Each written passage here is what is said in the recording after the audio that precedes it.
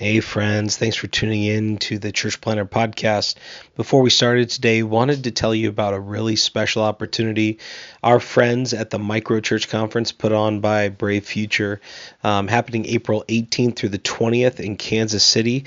This is for all of you who are wondering what is a new kind of paradigm for missional church planting and church multiplication through smaller expressions of church, what they call rediscovering the smaller way. It's happening April 18th through the 20th. Kansas City is being hosted by Kansas City Underground. Going to be a great weekend. And they've given us 4 free registrations to give away. Normally the price is $90, but we will get you into the conference for free. We have 4 of those.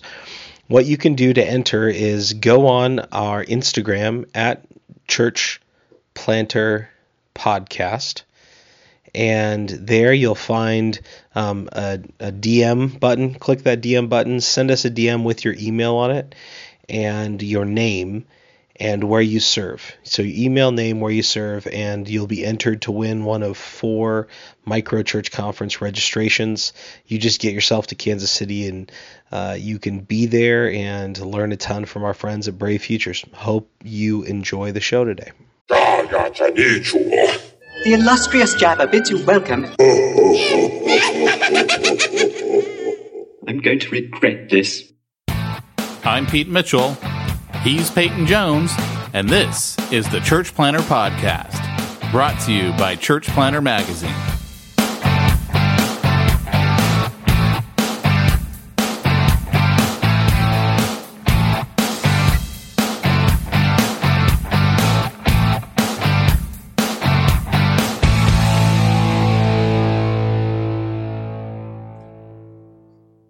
Hey, Church Planter, this is Pete Mitchell. And this is Peyton Jones. And I got the COVID. That's what I heard. You're looking good. Well, let's just put it like this. COVID can't take me down. First time getting the Rona? I don't even know if I have COVID. I just assume I do. Because, it's the only thing you can get right now. You can't get the flu. You can't get a cold. I had it. It hit like a Mack truck. Remember, it was back early 2020. Well, kind of, but you got sick a lot back in the day. So I didn't recognize it as anything different. Oh, dude, 6 weeks. And Andrew is like, shut up. You're going to the doctor. I had an exponential webinar, 2 podcasts, all on the same day. And I was dry heaving in the sink, and it had been 6 weeks. And Andrew is like, don't, and I'm like, no, I'm literally like dry heaving, arguing with her in the sink going, no, I got a webinar with Exponential. And she goes, and I'm like, is it 2 hours? And she's like, shut up. You're so sick. Get in the car. Don't argue with me. So she manhandles me into the car, gets me down there. The guy says, he's all cryptic and weird with me because they didn't have the test yet. And he's like, I think it's good that you haven't been jumping to, because COVID panic was just setting in. I had this thing, I got stranded in the Portland airport. And anyways, he gave me a Z-Pack and that knocked it out. But all the symptoms where I couldn't stop sleeping, yada, yada. So that was the weirdest part, man. Like last Friday, I pretty much slept all day. You're just physically exhausted, just to a whole nother level. Well, dude, I don't know what you did to get over it so quick. The unstoppable, unsinkable Pete Mitchell. This right here, baby. Little fighting it. Yes. So, I had some smack for today. Let's hear it. I stabbed myself in the leg. In the leg? I stabbed myself in the leg. You're supposed to let me stab you in the leg. Hey, I got this catalog last night. On the cover is like this. It says paint pellet identifying home defense shotgun. It shoots these giant rubber balls at people, and I guess they have paint in them. But it was a ninja catalog, and I'm like, they found me. There's all these weapons in there, Pete, like stuff I haven't seen since I was a kid on ninja movies. Oh my gosh. It's the coolest stuff. And I'm like, I don't know how these people found me, but from now on, I'm putting, yes, please share all of my information with your third parties, because if it means more ninja catalogs coming in my mailbox, I'm down. They can have take all my info. What other catalogs are out there that I'm not getting? How did you stab yourself? Okay. So I'm at the mother-in-law's Sunday, right? I go to Remnant, which is kind of like the mission offshoot of Refuge after they merged with the other churches. It was like the War of Five Armies. They all came together. And what happened was, I go back, I have this elders meeting. It was a full day. It was great. I'm getting ready to come home. I'm at the mother-in-law's and Andrea says, hey, my mom is getting ready to tint her house. That means she said, hey, any clothes, any pictures, anything, like I'm trying to clean the rooms out as much as possible. And of course, being missionaries over the years, we've accumulated junk. And, this one has like a 4-bedroom, 5-bedroom house with just herself. So like one room is ours from when we stay over, and the kids get to stay in one. So I go in there and I clear out the only thing of value that I can find that I actually want to take. I told her, throw have the guys that you're having come in, just throw the rest away. I find boxes of cassette tapes from the 90s of me preaching. And then as I lift up the bed, I find an old Hibbon knife. Now, this thing is so wicked looking that Andrea's like, I do not want that. 20 years ago, she's like, I don't want that in my house. My brother bought me this amazing Hibbon knife. This thing has blades coming out of blades, wicked big, curvy, sharp things, right? I think if you held it and tried to fight with it, you'd end up stabbing yourself, right? So this thing's in a cardboard box. And I chuck it in this black plastic bag with all these like boxes of cassette tapes, like sermon series, yada, yada. And I set it by the front door. 8:30 at night, we're getting ready to roll back, get on the freeway, drive back home. I picked this box up. Now, what I didn't know is that the box had fallen within the bag, and the weight of the knife inside the box had punctured the box, and it punctured the bag. So I tried to lift it, and I guess that's when it happened. So this blade is sticking out. I don't even see it. And this is wicked hook blade thing. And when I lift it up, it goes into my leg, and I'm in the motion of lifting, and I perform Harry Carey on my leg. Like, it's like, that thing happened so fast. I barely felt it. Like, it felt like, like if you ever catch yourself on some plastic thing, you're like, ow, a little scrape. I look down, and there's this big old gash in my leg. I look down and go, oh, I think I got to go to the hospital. Did you go? Well, yeah. So everyone starts freaking out. I mean, blood is just, and like when you're bleeding and it's red, it's like black, right? Like it's blood just pouring out of here. And so like I look down and it starts to open up. Now, if you're queasy, remember I'm an RN, firefighter, paramedic. So I look down and I'm like, huh. And you just know to stay calm in situations, right? And I already know just I'm going to crazy glue it. Just crazy glue it. Dude, this thing was deep. So it opens up the first time. Crazy glue. Andrea looks down and goes, oh my gosh. And she goes and gets like this big old bandage, right? She pops that sucker on there. But as she's gone, it opens up more. And Liberty's like, ah! It's like this big gaping hole. And so I'm like, so anyways, I go to the first hospital. I drive to the first hospital. I walk up to the ER. Guy's in a little dock in a box thing, behind this bulletproof glass. I go to check in. I say, hey, I cut my leg. He looks at me and goes, man, I don't know what to tell you. We're super booked here. Like it's probably going to be hours before we get to you. And I go, okay, listen, I know I'm super calm right now. I'm probably going into shock, but here's the deal, man. I'm RN, paramedic, firefighter. This is pretty bad. I just got to let you know. I'm not going to show it to you, but like, what are we talking here? Like, how slammed are you? And this doc from behind this curtain, like leans back, like he's on one of those little rolly stools. He leans his head out back from a curtain behind the guy. And I could tell he goes, man, it's hard to say. I mean, I got this and I got that. And I think, okay, note this self. There's one doctor. This is Huntington Hospital, right? Like the one on Beach. I'm like, I've been in every ER, like in any city I've ever lived. I've been in every hospital's ER. So I'm thinking, I've been here before. There's one guy here, right? So I go, okay, I'll just drive to Fountain Valley. We go to Fountain Valley. Now Liberty's with me. she's like, I'm driving myself there, and the blood's all contained, this bandage thing's catching everything. Liberty's like, Dad, are you okay? And I'm like, yeah, I'm all right. And she's like, are you sure? And I guess like my driving was a little bit strange. I'm like, I'm fine, babe. Don't worry. I'm fine. She's like, is it close, Dad? And I'm like, yeah, it's close, So we're driving, and she goes, okay. She goes, I think maybe Mom should come get you after this. Anyways, we go in there, and on the way I'm thinking, okay, note to self, must reword how I state my injury. So I walk in there and they go, they go, yeah, what is it? I go, I have a stab wound on my leg. They go, okay. The nurse says, can I see it? I show it to her. She goes, oh, cover that back up. Cover it back up. She goes, yeah, just go straight in. So they send me straight back. I skip there's a packed ER at Fountain Valley Hospital. I train there too. And I get to skip all the people with the sniffles, and the guy just sutures me up right there. And I got to say, I think I went up in my daughter's estimation though, because at one point the guy suturing me up and the anesthetic didn't take yet, but they were so busy just started doing it. And the doctor's like, oh, it's not affecting you yet? I go, not yet.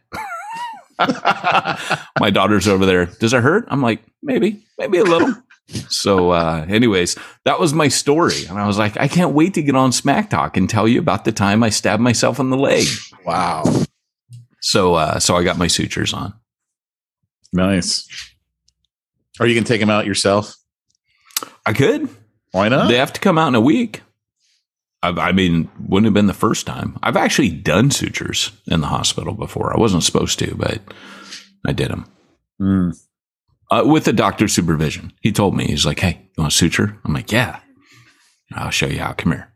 I still think it's funny when you had that surgery recently. You're like, I'm sorry, doctor. Is there going to be cutting today? And he's like, what? So of course we're going to be cutting. I forgot about that. Doctor, no one said anything about actual cutting into my body today. Says I was on the table just to make them all laugh. And most doctors have no sense of humor. Yeah. You know what? I don't think my doctor did. He was like walking around. He was shorter than me. So I'm like, oh, yeah, he has short man syndrome. He really needs to be a doctor.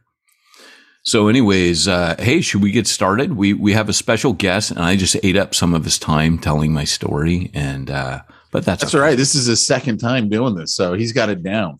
Do you have extra time today, Peter? We got to go. I do.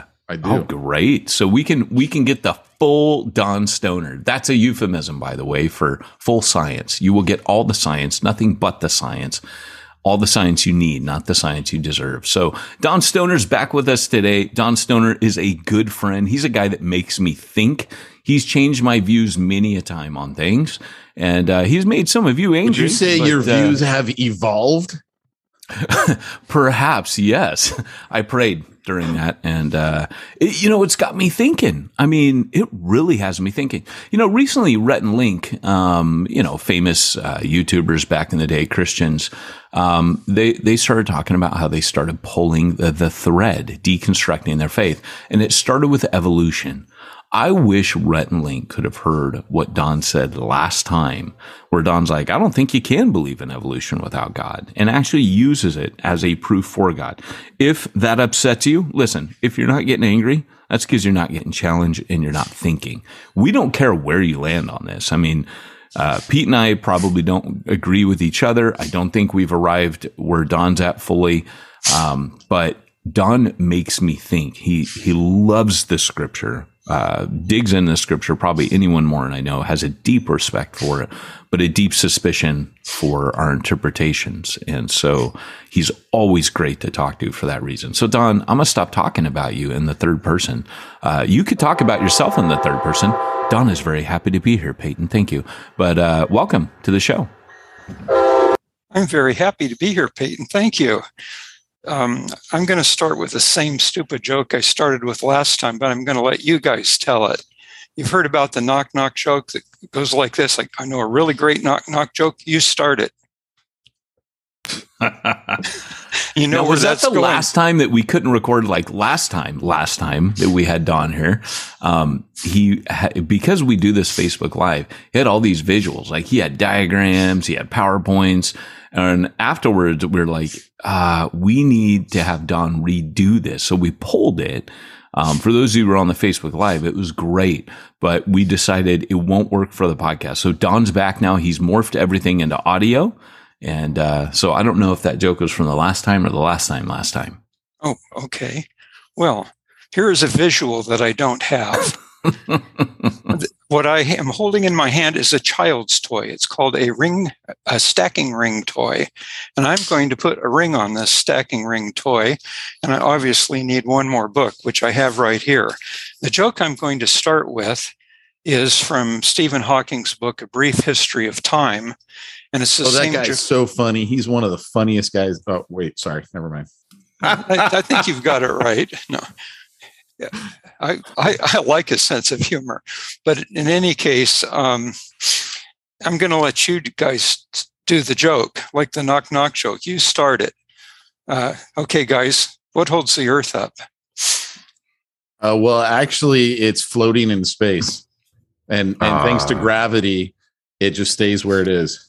My uneducated friend Pete Mitchell. Let me tell you, it is either on the back of an elephant or the back of a tortoise, or both. Turtle or tortoise? There's a difference. Turtles. Well, the saying technically is it's a turtle. I did look it up. Down. We got tortoises last time, but it's turtles. It is turtles all the way down. That is the phrase. Okay.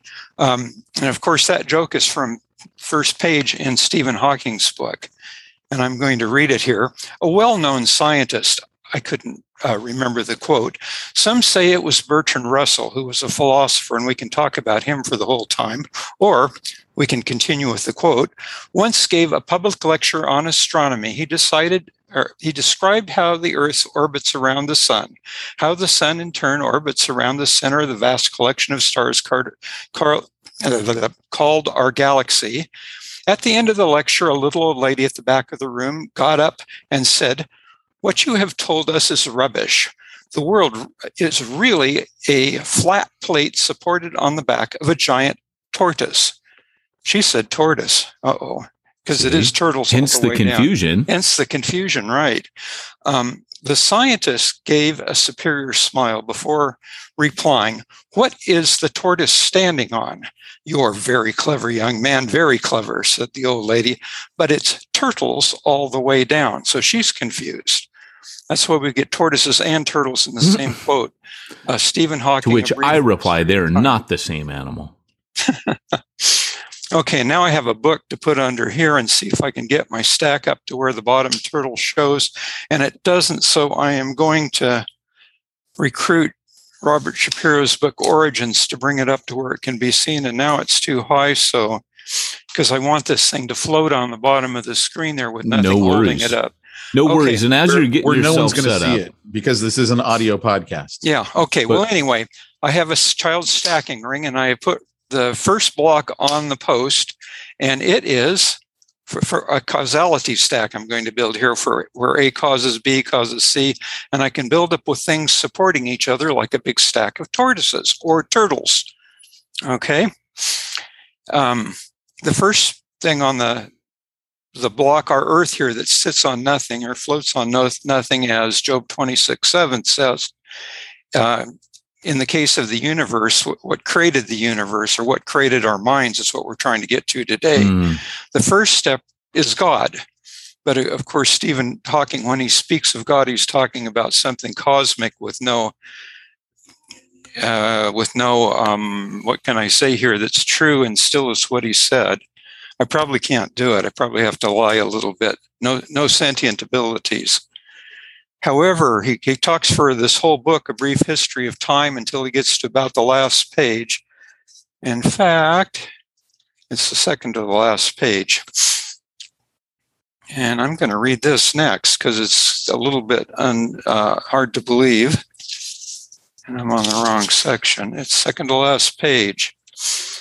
Stephen is summing the whole thing up, and he says, even if there is only one possible unified theory, it is just a set of rules and equations. What is it that breathes fire into the equations and makes a universe for them to describe? What's this standing on? Is this bottom block? The usual approach of science of constructing a mathematical model cannot answer the question of why there should be a universe for the model to describe. Why does the universe go to all the bother of existing? Is the unified theory so compelling that it brings about its own existence, or does it need a creator? And if so, does he have any other effect on the universe? And who created him, of course? Turtles all the way down. We're back to that. So what is it that does this? Stephen Hawking doesn't know, but he says, here's our starting point. But he does say something interesting. It breathes fire into the universe and causes it to exist, which means part of this turtle here is the ability to act, to cause things to happen. I've put a label on it, and I have initiative. It can initiate things. It can start things happening. That's an interesting property for this bottom turtle. Did it get it from somewhere else, or what's going on here? If we're going to build on this, the next thing up is quantum mechanics. And okay, I recommended last time John Gribben's book, In Search of Schrodinger's Cat, if you want to learn about quantum mechanics. But what Stephen Hawking told us is that it's mathematical, that our equations are mathematical. And what we learn when we study quantum mechanics is that particles, energy, that's matter and energy, both particles, and time and space, you learn that more from Einstein than from quantum mechanics, from relativity, are all mathematical and don't seem to have any existence apart from math, which means that our second turtle here sits on top of the first one. If we get to our mathematical theory, if we ever get it at the bottom, quantum mechanics is mathematical. So it's constructed of that. Next one up, atomic physics. Third block. And these are, incidentally, those of you who aren't seen it, in rainbow colors. And I'm using the acronym Roy G. Biv, red, orange, yellow, green, blue, indigo, and violet. And that's what the colors of blocks I've got here. And I had to cheat a little bit with a felt pen to get my blocks the right colors to use that. But I'm starting at the bottom with violet, which could be the royal purple for God. And we're working up to what we're trying to get to is our mind somehow. So the next level up, atomic physics, we can take Schrodinger's equations and we can calculate how particles will behave, which are also nothing but equations, how they will interact with each other, and we can construct the model for what the atom is and how these atoms will interact with each other. But it's still all based on the mathematical equations, so it's still nothing but mathematics at the bottom of Hawking's thing, his causality stack. Next up, chemistry.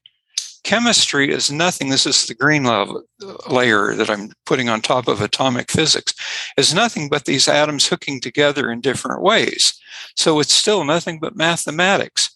It's an abstraction, is a good way of saying it, of mathematics alone. Next up is we can take these chemicals and build them in, or put them into more complicated arrangements. We can build organelles or little pieces of cells and come up to cellular biology. And eventually, here's the yellow layer up on the stack next up in the rainbow. It's biology. We're building cells at this point, and we can make little critters like amoeba or paramecia or people, lions and tigers and bears. And you're supposed to say, oh my, on cue here when I say that. Oh my. Oh my, I got my oh my. And the next step up, we've got cells. We can add electrical activity to them and make neurons. Okay? We start getting things that can can send signals around our cells, make them communicate with each other. That's a separate nerve cell. And if we get enough of these, we can put them together, and I cheated and stole the bottom one and put it on the top, because red, of course, goes on the top of the rainbow, as everyone who's looked at a rainbow knows. So it looks a little out of place. And we've got a brain. All these little electrical signals working together. This is the standard model for how thought works. 1, 2, 3, 4, 5, 6, 7. Seventh stack on the table is nothing but mathematical. It's an abstraction of math. And the last thing we did was we talked about splitting the mind into two parts, and that was subconscious and conscious mind. And I do have one more piece here, and it's not part of the rainbow. It's kind of a funny one. Awareness.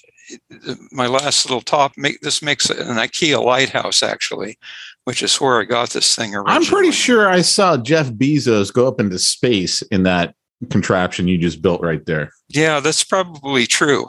Actually, he didn't go. Well, no, he did go up himself. But first, he sent up a Tesla Roadster. And no, that was Elon Musk. Oh, that's Musk. I'm sorry. My bad. I'm confusing Come on, get your billionaire straight. Come on. Really. I'm sorry. I'm not one myself, so I don't do very well keeping them separate from each other. Musk sends up the Tesla. And if there is a teapot between, speaking of Bertrand Russell from Brief History of Time, the philosopher that supposedly told the tortoise/turtle story, his argument against God was, if I hypothesize that there's a teapot floating somewhere between Earth and Mars, burden of proof is on me to prove that it's there, because there's no way to disprove it. And I am just going to say that if there is a teapot between Earth and Mars somewhere in orbit, it is in the glove box of that Tesla Roadster. And I wouldn't put Elon Musk past putting a teapot in that before he launched it and not telling anyone, just as part of a secret. Okay, but we're going somewhere else at the moment than that. I just couldn't resist following that rabbit trail. I smelled a rabbit and had to go after it. Next step, I'm not going to need this. I've got a little light here that you can see on your screen, and I'm going to stand back and I'm going to look at my thumb here, and I'm going to look through only my right eye, and I'm going to go about 9 inches off here, and I'm going to hold the thing and move it around until I find a spot where I can't see it.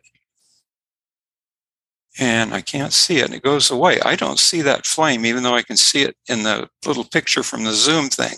And it's because when I'm looking with one eye, I have a blind spot in my eye where the optic nerve connects. So why don't I see a blind spot when I look at a wall? I look at a wall with floral wallpaper, and I see maybe flowers, or maybe it's little horsies all over it. And I don't see a spot with no horsies. And if I look at a green wall, I'll see it all solid green. No spot where it's full of horsies or flowers. Look at a blue wall, it's blue. No green spot, no anything else. My brain fills in that piece of information that I don't actually have. And it makes me think I'm seeing something which I'm not really seeing. That's one of the things my subconscious mind does.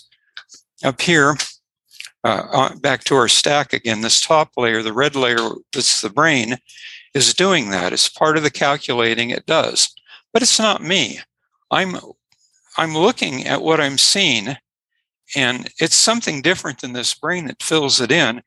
I'm somehow perceiving a qualia, something that's perceptual, but has no physical reality. And it's been filled in by the brain, and it generates a fake piece of the world for me to see. So we haven't really got up to what we're going for is the soul. So far, we're not there yet. And that's what this idea of awareness is on my top layer above the red, is we're trying to figure out what this awareness thing is. And the standard model has always been that it's computed, that it's a computational thing, an emergent phenomena that just somehow comes from nowhere. But if it's pure mathematics, we have the problem that Stephen Hawking pointed out, and his ghostwriter wrote a book about. Sorry about that. Kitty Ferguson was Stephen Hawking's ghostwriter. She wrote her own book, Fire in the Equations, which basically tries to explain that the number 7 can't create anything. So how did we get from these equations to the universe? Or more importantly, how do we get from these equations and the computer that we've generated for a brain and got something that's aware of itself? Well, Stephen Hawking did not win a Nobel Prize, but he did, with the help of a fellow named Roger Penrose, write a paper that was responsible for a train of thought that Roger Penrose followed and brought him to winning a Nobel Prize. So Stephen Hawking was actually at the source of a Nobel Prize, but you have to still be alive to win it, or he might have been there in Stockholm and getting it awarded. But the fellow he wrote the paper with, Roger Penrose, stuck with it and did manage to get a Nobel Prize just this last year for his contributions to black holes and relativity, which was what Hawking was working on. And this same Roger Penrose decided to change his emphasis a few decades ago and wrote a book called The Emperor's New Mind, by Roger Penrose, of course, in which he took every approach he could to the computational method of generating thought and proved, using different kinds of sciences and different kinds of logical reasoning, that it wasn't possible. So he's saying, look, the emperor has no clothes, which is why the book's called The Emperor's New Mind. And it's a modern scientific book written by a Nobel Prize winner explaining why thought cannot come from a brain, from electrical activity in a computing system, and why we are unable to build computers, even though we can build computers that can stomp on any human player at chess or Go, that aren't aware of themselves or can't do the simplest kinds of things a child can do. When we divide our mind, their top level on our little toy ring stack that we're trying to get to, into its conscious and subconscious parts, we end up with a very interesting distinction between the two.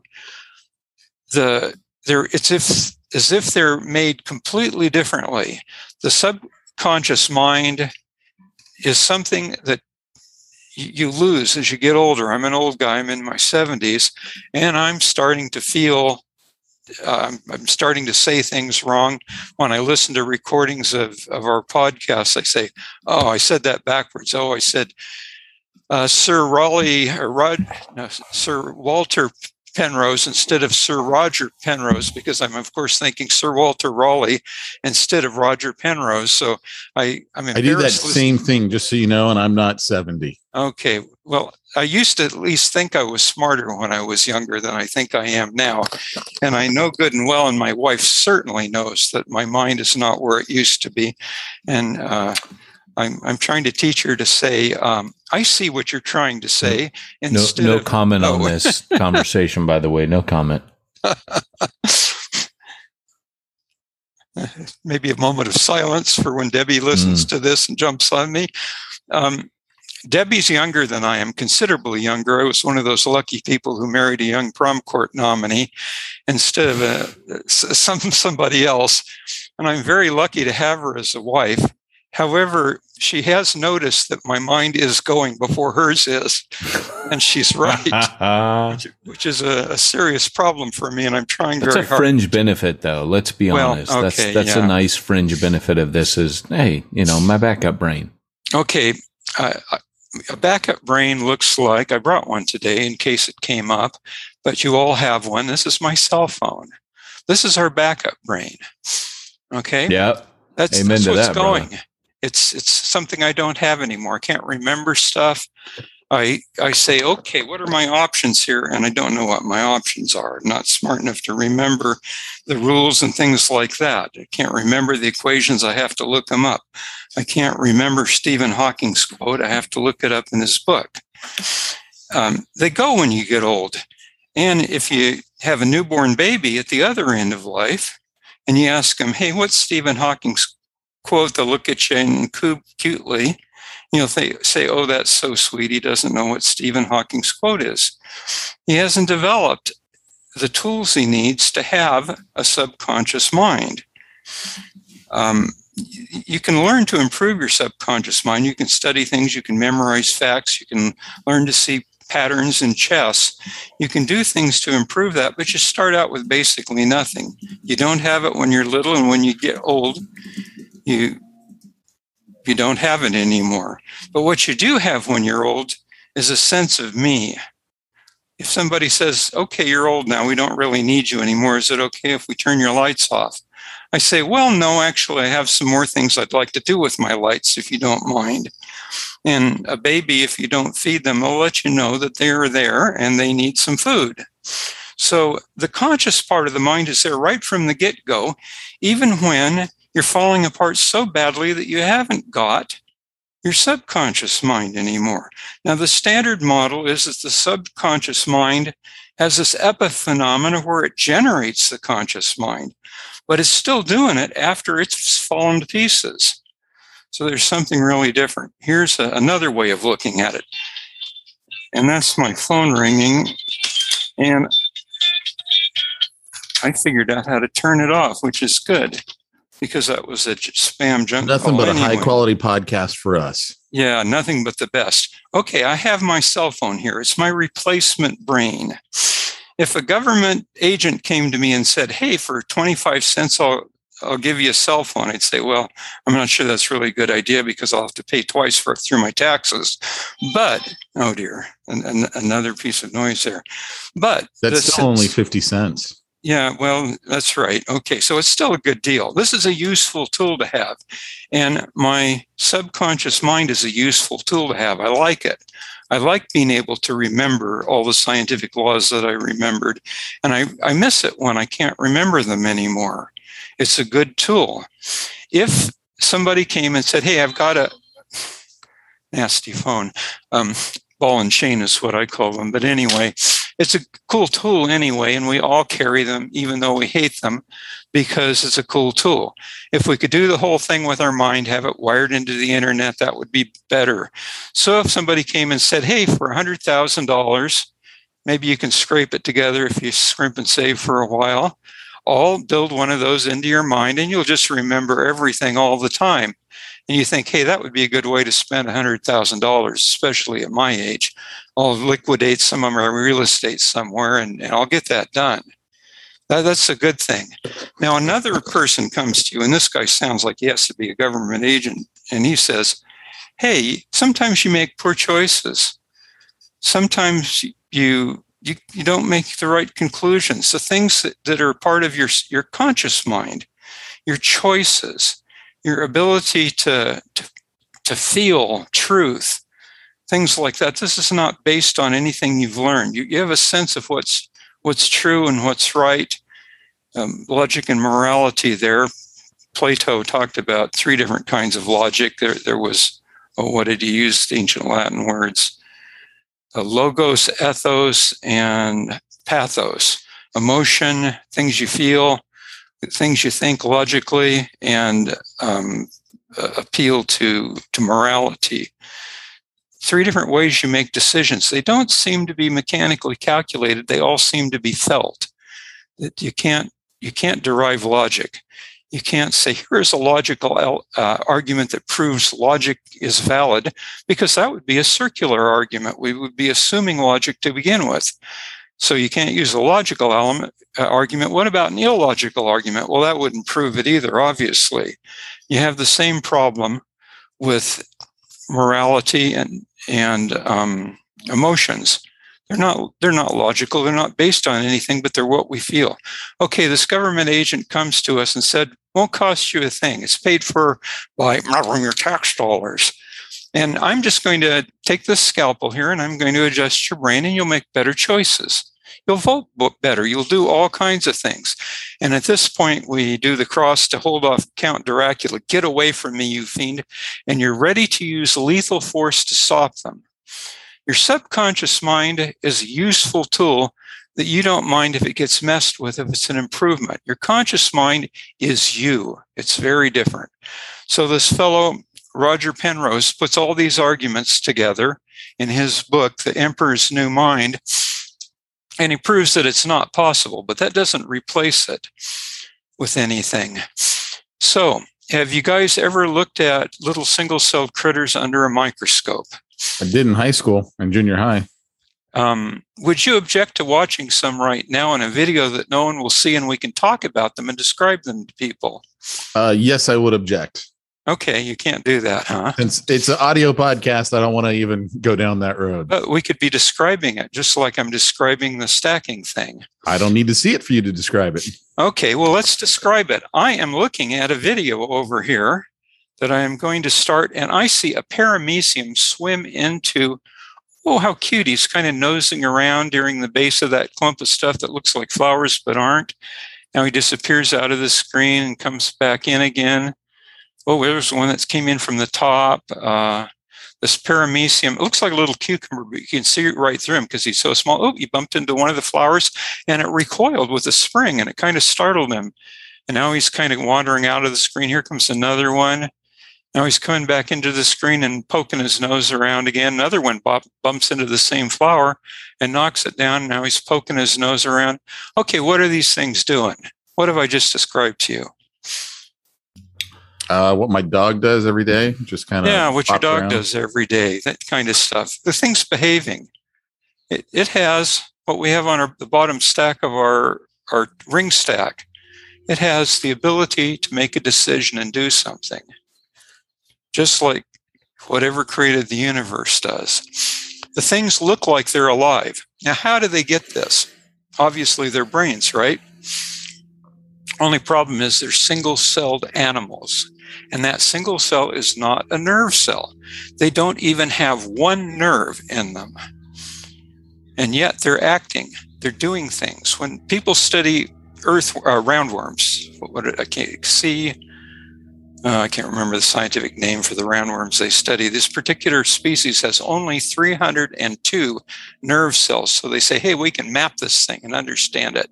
So they're going to try to figure out, they've announced they're going to figure this out from their maps of the 302 neurons, how they all hook together. They've got a wiring diagram for the computer, how this worm is going to hunt for food, avoid predators, actually mate. These worms do have sexual reproduction of a sort. It's a little bit primitive. How to get themselves in an environment that they like. In short, they have behavior, and we think, we as these scientists think that somehow by analyzing this thing, they'll figure out how they do it. We go back to our paramecia under our microscopes and study them again. They're doing all that, and they don't even have one single nerve cell. How are they doing it? Where is it coming from? Well, now we're going to include... these are my daughter's earphones. We're going to bring Roger Penrose back again. He wrote another book later called Shadows of the Mind, which explains how he thinks it works. And he recruited the help of another fellow. This guy is not a scientist, though he seems to know his science pretty well. He's certainly a skilled amateur. Stuart Hameroff is his name. He's a doctor, an anesthesiologist, a medical doctor. And what he has done is studied these things under anesthesia, paramecia. He takes these paramecia and watches them hunt for food and flee bottletail fly larvae. They kind of make a zigzagging path trying to get away when these larvae come after them. They recognize the predator. They try to evade them. They hunt for food. They get together socially. They actually have a form of mating, though it's nothing like bisexual mating, but they do interchange DNA with each other.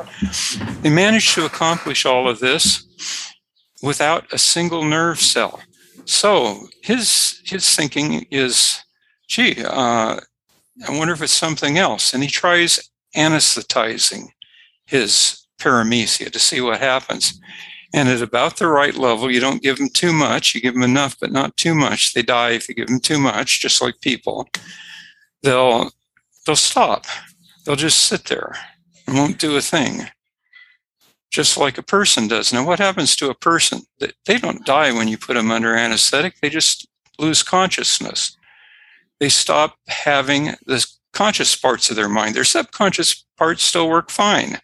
Their brains are still telling their heart when to beat and doing all of the automatic functions like breathing that your body has to do and can do without the help of the conscious mind.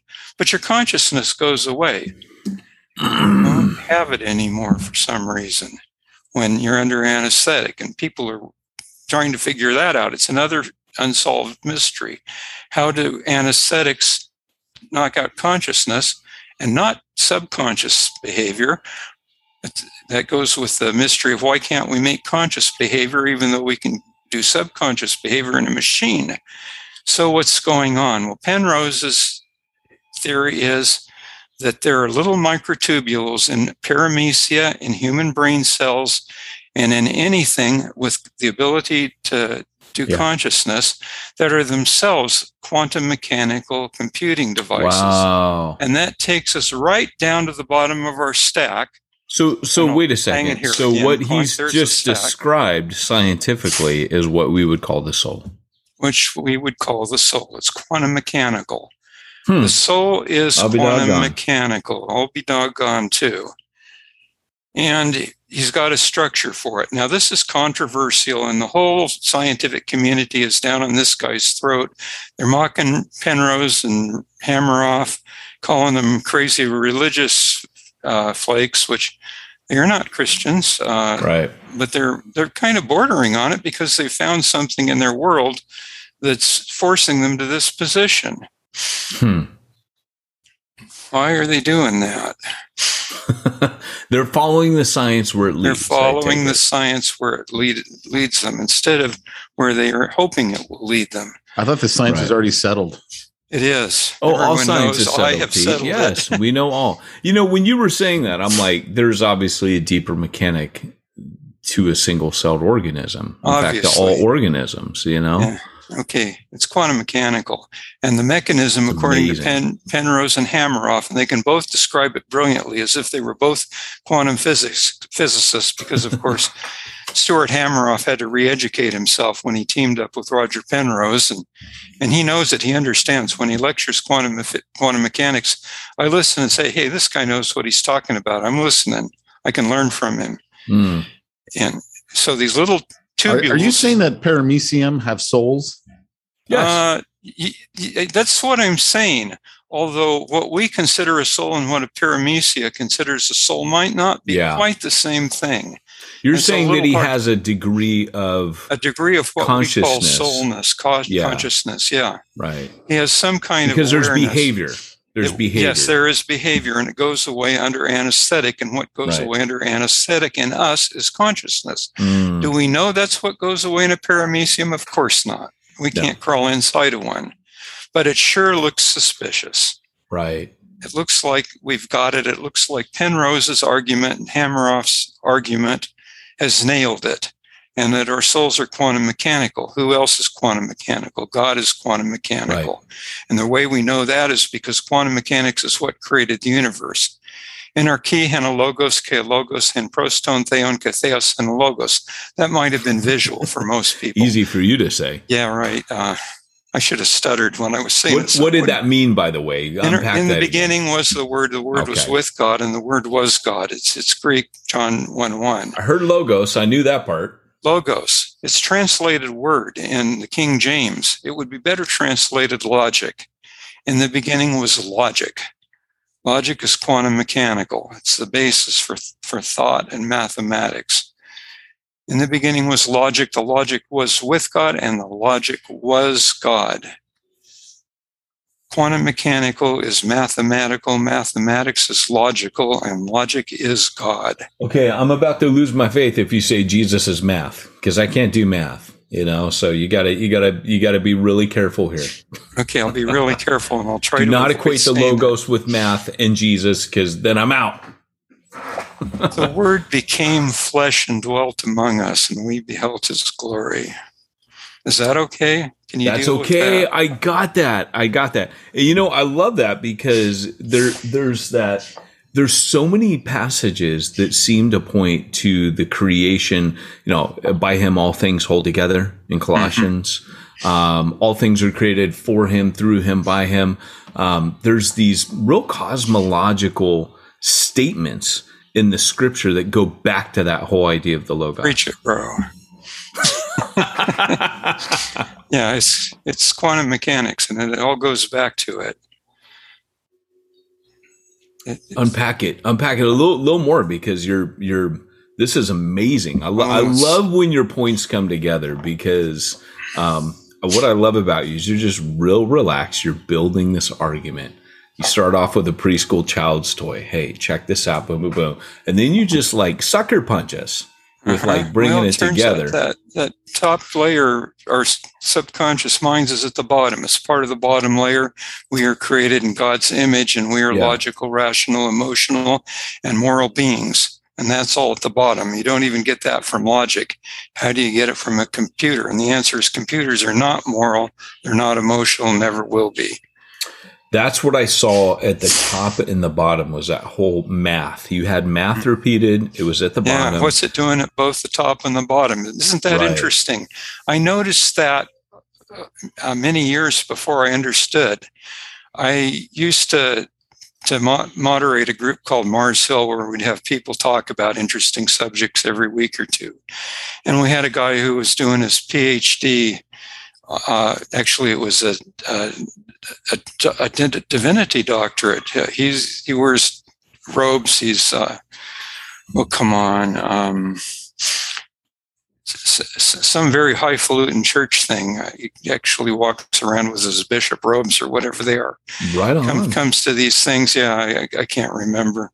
He went to a university up here between here and Santa Barbara near the coast, which I can't remember the name of either. But he was doing his Debbie. We need you, Debbie. Yeah, we do, really.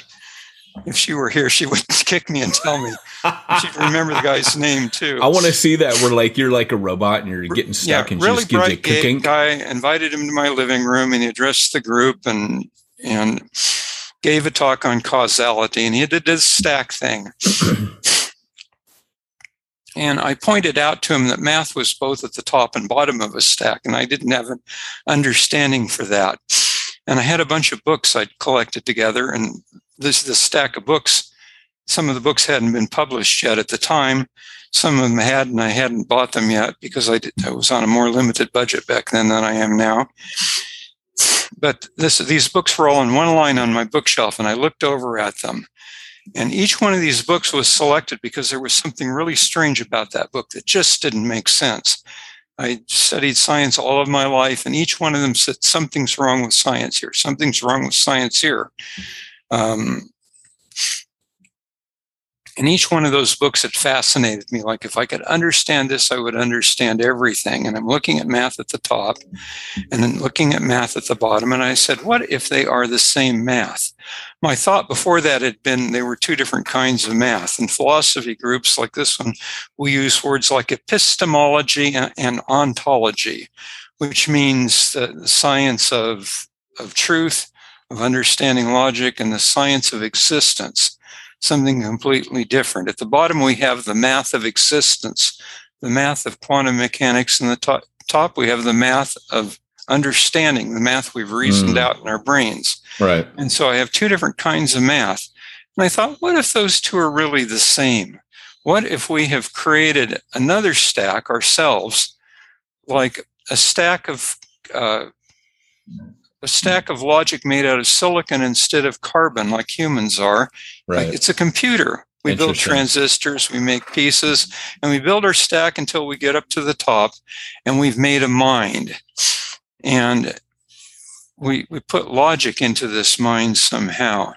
And why can't we do that last step? Why can't we get to the kind of logic that is self-evident? We can do the whole stack again in a computer until we get to that last step. And Roger Penrose's book was up there staring at me.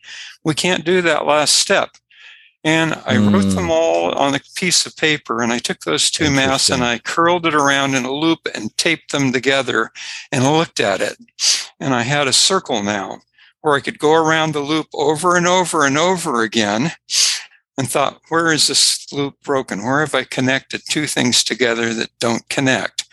And finally, I stared at it and said, there it is. And it was, of course, between subconscious mind and conscious mind. So I carefully tore those two layers apart and looked at the thing again with conscious mind at the bottom, God, and building up to subconscious mind, something that you don't really care that much about, up at the top of this stack. And I thought, that makes sense. And I looked at those books again, and I started at one end of the shelf and looked at the books and one at a time and said, that answers the question. That answers the question. I went to the other end of the shelf, and it knocked out every one of them. Every question I had in my life had been answered at that point. And I thought, I can die now, as soon as I write the book, of course. Yeah, well, yeah. Did you ever write that one? Called Who Designed God? It's on the internet. I was wondering if that was the one. That's Who Designed God. Okay, I was wondering about that because that's the so your point in this kind of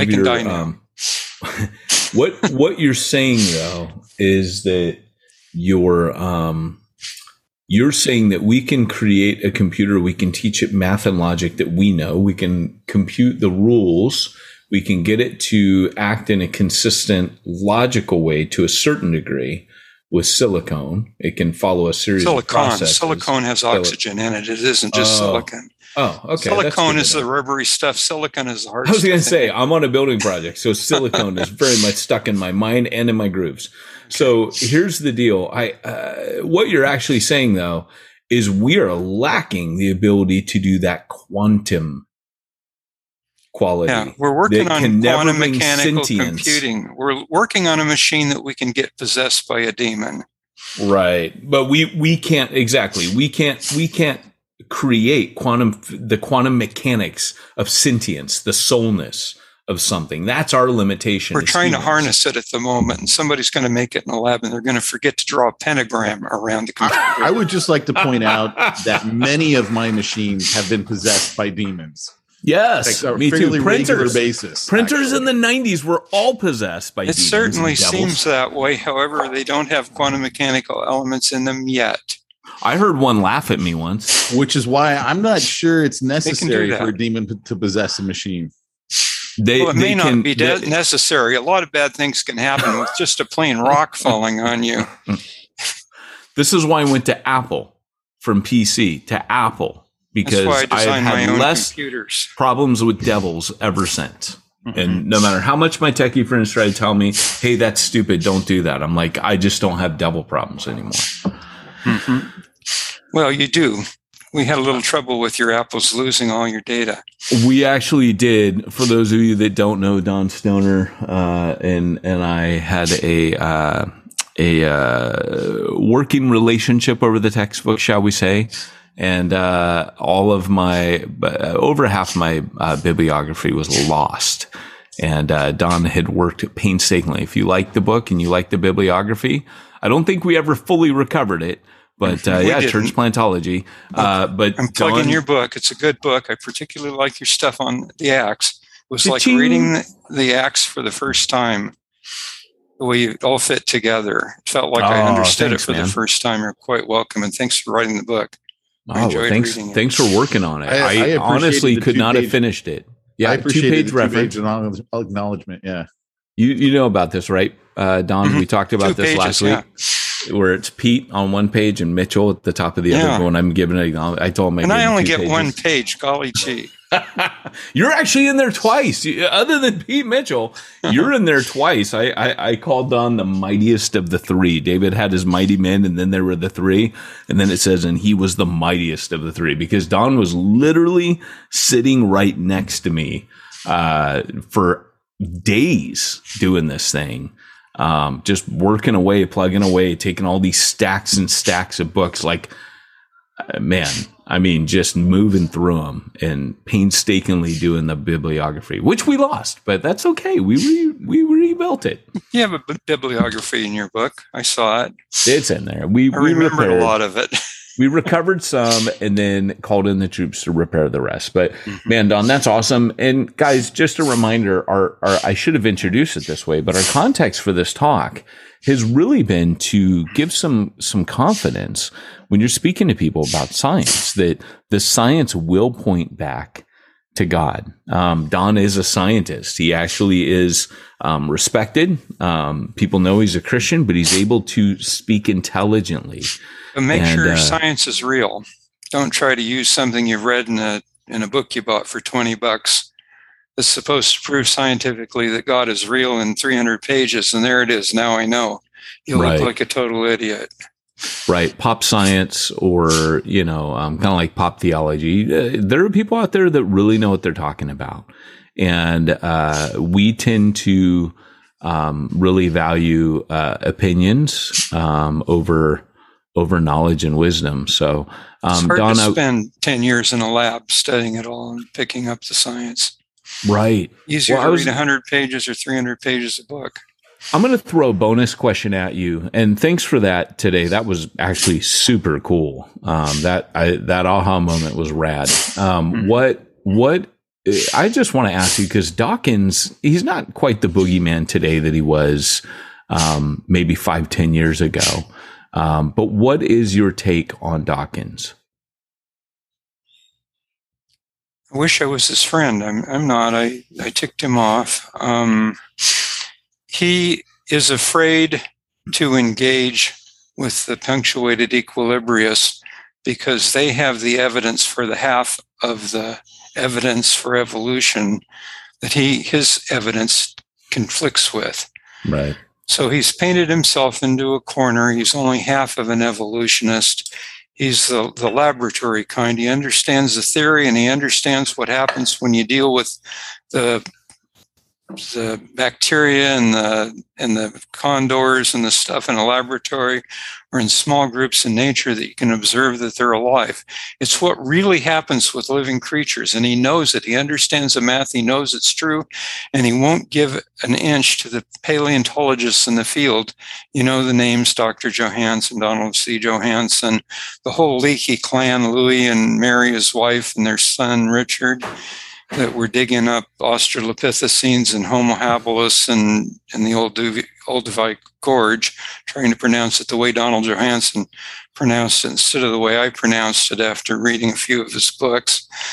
I think Dr. Johansen's cool. I managed to... Oh, this is a cool story. A friend of one of my daughters calls me up and says, "Hey, are you available to go to a lecture with me?" She's in college taking a paleontology lecture, and she's supposed to hear a lecture by Donald Johansen. Can you go and explain it to me? And I said, "Oh, sure." And I called my daughter and got her to, I had to drive right there, and my daughter lived closer to the lecture, and I asked if she could pick up as much chocolate as she could buy, and I'd reimburse her for it, because I've read all of Johansen's books and I know who he is. And so we go there, we sit and listen through an excellent lecture, and this little girl is a pastor's daughter, and she's listening to the whole thing, and afterward, I walk up to Dr. Johansen. He's got a line of probably 20, 30 people behind him, all waiting to get their new books autographed. And I say, "Excuse me," to very rudely walk up to the front of the line and say, "This is important." And I put down a stack, the whole pile of chocolate, and I make sure and drop it a little bit so it makes a thud sound when it drops, and say, "Dr. Johansen, I presume." And he says, I'm terribly busy right now. I said, "It's okay. I'll be here for a long time. Go ahead and take care of what you need to do." And he couldn't wait to get rid of that entire line of people. I felt kind of badly about it. But anyway, spent some time with my daughter and the pastor's daughter, and we talked about paleontology and stuff. And one of the things he said was, "Hey, you've read my books?" And I said, "Yeah," because I knew about chocolate being something he really craved. And anytime anyone was coming to Africa, they'd say, "Please bring chocolate. You can't buy chocolate in Africa. It's half paraffin or it'll melt." So this fellow shows up and says, I got hungry at the airport, and here's a few melted M&Ms in my pocket.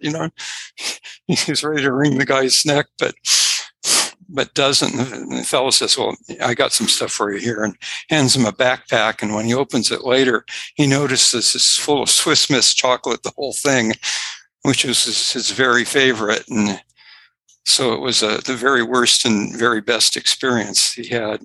So I said the same thing the fellow said, Dr. Johansen, I presume, but he didn't say it. He resisted the urge to say it because it's what everyone says when they see him in Africa.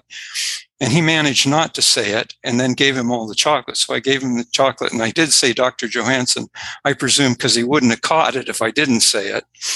And so afterward, I had a really nice talk with him. And if I ever see him again, he'll remember me, and I'll, of course, remember him. And we can resume our conversation where we left off. And now I can't remember why I started telling this story. I think it had to do with Richard Dawkins. Oh, yeah, Richard Dawkins. Yeah. He's a totally different guy. He sees the other side of it. He sees the paleontology stuff. He knows the leaps happen, even though the mathematics and the evidence you see in the lab says they cannot possibly happen. In fact, they do. Right. So the question is what happened, and the answer is God used surrogate mothers. And every Oh, sorry. Go ahead. Every time Johansen sees a leap, that's where God was active and created something. What does Johansen do with those gaps? He says Dr. Dawkins is wrong. Dr. Dawkins says. So each one is saying the other's wrong. These are scientists correct, holding and they're both two thinking pieces. they're fools. Right. Stephen Gould and Dr. Dawkins got together and debated one time. Only one time. It was a great debate. The two almost lost it with each other. They were calling each other things that implied stupid if they didn't use the S word. In this case, the S word means stupid. And Richard Dawkins wouldn't debate anyone after that. And the one time I got in a quote unquote debate with Richard Dawkins, it was as a question and answer session at the end of I remember you saying lecture. He misrepresented your question and then shut you down. There were two lectures. The second time he did. The second time when it was the main lecture, he misrepresented my question and shut me down. But this time I actually got to talk to him. And I said, regarding your disagreement with Stephen Gould, who he had debated, do you think his error is in his understanding of, anyway, it was a technical question, his understanding of the mathematics or his misinterpretation of the fossils? Is it, a theoretical or an evidentiary thing? And Dr. Dawkins stared at me evilly and said, "Are you a Christian?" Wow. And I said, "I would rather not talk about my faith. I'm here to talk about the science." Wow. And he would not leave it alone. And he kept identifying me as a Christian and said, "Are you a Christian?" I said, "Yes, I happen to be a Christian, but I'm also really a scientist."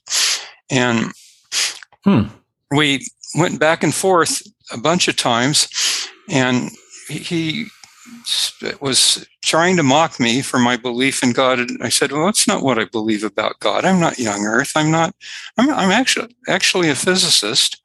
I'm real, and I've studied life science. I understand why it cannot happen mathematically the way Johansen says it did, and how Stephen Gould sees that it did in the fossil record." And he said, "Well, in order for anything as complicated God to exist, it would have had to have required some kind of evolutionary way of getting there." And I said, I'm afraid I was rude. I said, "Dr. Dawkins, and when you say that in a conversation with someone that you've been having for a while, you're obviously backing off to formality concerning your theory that God is complex. Is it scientifically falsifiable?" Which is one of his phrases. If it's not falsifiable, it's not science. Wow. And he went on a rant that lasted maybe 5 minutes. Hoisted on his own petard, as Shakespeare would say. Yeah, well, trying to explain why it was okay. And then he looks at me after my eyes have glazed over and I'm completely bored. And I look around and say, "The other people have questions. Give them a turn. I'm done." And that was where we left it. And that was why he would not answer my hand. Everyone's looking and pointing. There's a hand. There's a hand. He wouldn't go back to you. Well, he finally, with all the pressure, yielded. And of course, I had laryngitis that evening and had burned out my voice at the first lecture. Right. And so I couldn't get anyone around me to relay my question to it. So he misinterpreted the question and mocked me for answering it or for asking it. Interesting. And I spent a little bit of time after him and tried to become his friend, but it was really too late by then. Yeah. Interesting. Wow. Yeah. Well, that's great. Thanks for that. And I think because he's the great Satan, he's the big boogeyman that people are afraid of. He's a misguided scientist. Yeah. And he's emotional. I mean, whenever I see someone who's an emotional atheist, it causes me to go, okay, something else is going on. Dig deep enough into Richard Dawkins' psyche, and you'll probably find a guy who feels guilty about a great many things. I mean, I've definitely paid attention to Dawkins over the years, where he said it was amazingly liberating to realize there was no God. I mean, he was under Paul's conviction and torment. It's the Romans 7 thing. And he eventually came out and said, you know what? If I remove God, I don't have to feel or deal with any of these emotions anymore. And of course, when you remove God, you remove logic. Right. Which means God gives you over to the unsound mind as promised. Right. And only to those who are perishing. And he also removed the ability to follow the science where it leads. Because that's what you've demonstrated today, is that if you follow quantum physics and what you did today was you just took the works of scientists who were out there doing research on it and build a case for God off it. So that was pretty rad. When you accept logic, you accept it by faith. You can't prove it. You cannot prove logic logically. You have to accept it by faith. Just like salvation, it comes by faith. You reject salvation, you're rejecting the basis for logic, which is why you get given over to an unsound mind and end up preaching with half the evidence. It's really interesting you say that. Sorry, I got a train coming by, but it's really interesting that you talk about rejecting logic, because yesterday my entire day was spent outlining the Gospel of John for my day job. I did an entire outline of John, trying to follow and see, could you break down the outline of John's Gospel based on testimony? I kept coming across the word testify and testimony and all these legal terms for John, which I had never seen before. And as I came across test all things, saying to the good and discard the bad. Yeah. And it starts off with logic, right? And there's so many passages that have to do, like even Nicodemus, do we condemn a man? Does our law allow us to condemn a man without evidence? There's all these different things that once you come to it, you're like, this is all testimony and testifying and these things. So I find it interesting where you've gone, and there is that verse in John 3 that people often miss. He actually early on plays his hand and says, this is the verdict. You can hear the testimonies. Everything is all these testimonies. Testimony of the woman of the well, testimony of Nicodemus, testimony of John and Peter in the last chapter. But at the end, this is the judgment. Light has come into the world, and men have rejected light and embraced darkness. Yes. I mean, that's it, right? And it doesn't matter. That is the judgment. Yeah. That is it. That is the verdict. So, well, hey, Don, thank you for coming on. We so appreciate it. Pete, when you're, fun. Yeah, it has been. Pete, while you're debating all these scientists and talking quantum physics and sentience in, in computers and what have you, and fighting the devils in your printer, how do you, Pete, make sure that you've got time to do all of your, financial, legal, IRS tax compliancy? Well, I usually don't do it. I turn it all over to Josh Henry over at simplifychurch.com, and I let him do it. I've heard that he's sentient. He has a conscious mind, and he's aware of these things. But I do pass the buck to simplifychurch.com. I like it. Well, simplifychurch.com, it's actually who I use. It's who my network uses. They're pretty dang awesome there, and you can check them out. But Pete, one other thing. I want to take the opportunity to tell you, because we're such good friends, about sermonboss.com. Have you ever heard of sermonboss.com on any of these other podcasts, or you tune out at that time? SimplifySermonBoss.com? Great way to confuse both of our sponsorships. I swatted two with one blow. It's like Mickey's Taylor. Sermonboss.com, Pete, what they'll help you do is take all of your media for your media needs, for your church plant or whatever it is, your ministry, your 501c3, and you can keep all of your people that are viewing those with their eyeballs on your page. You don't send them out to somewhere else. You keep them local and centralized. Sermon Boss is the only program that does that for churches. So go on and check out sermonboss.com and tell them Peyton and Pete at the Church Planter Podcast sent you. Well, this has been the Church Planter Podcast. We want to thank you, our audience, for riding shotgun with us and Don Stoner for yet another week. This has been amazing. Don, thanks for joining us. Pete, Peyton, signing out, reminding you that this is the Church Planter Podcast. If you want to reach those that nobody's reaching, you need to go where nobody's going and do what nobody's doing. We'll see you next week.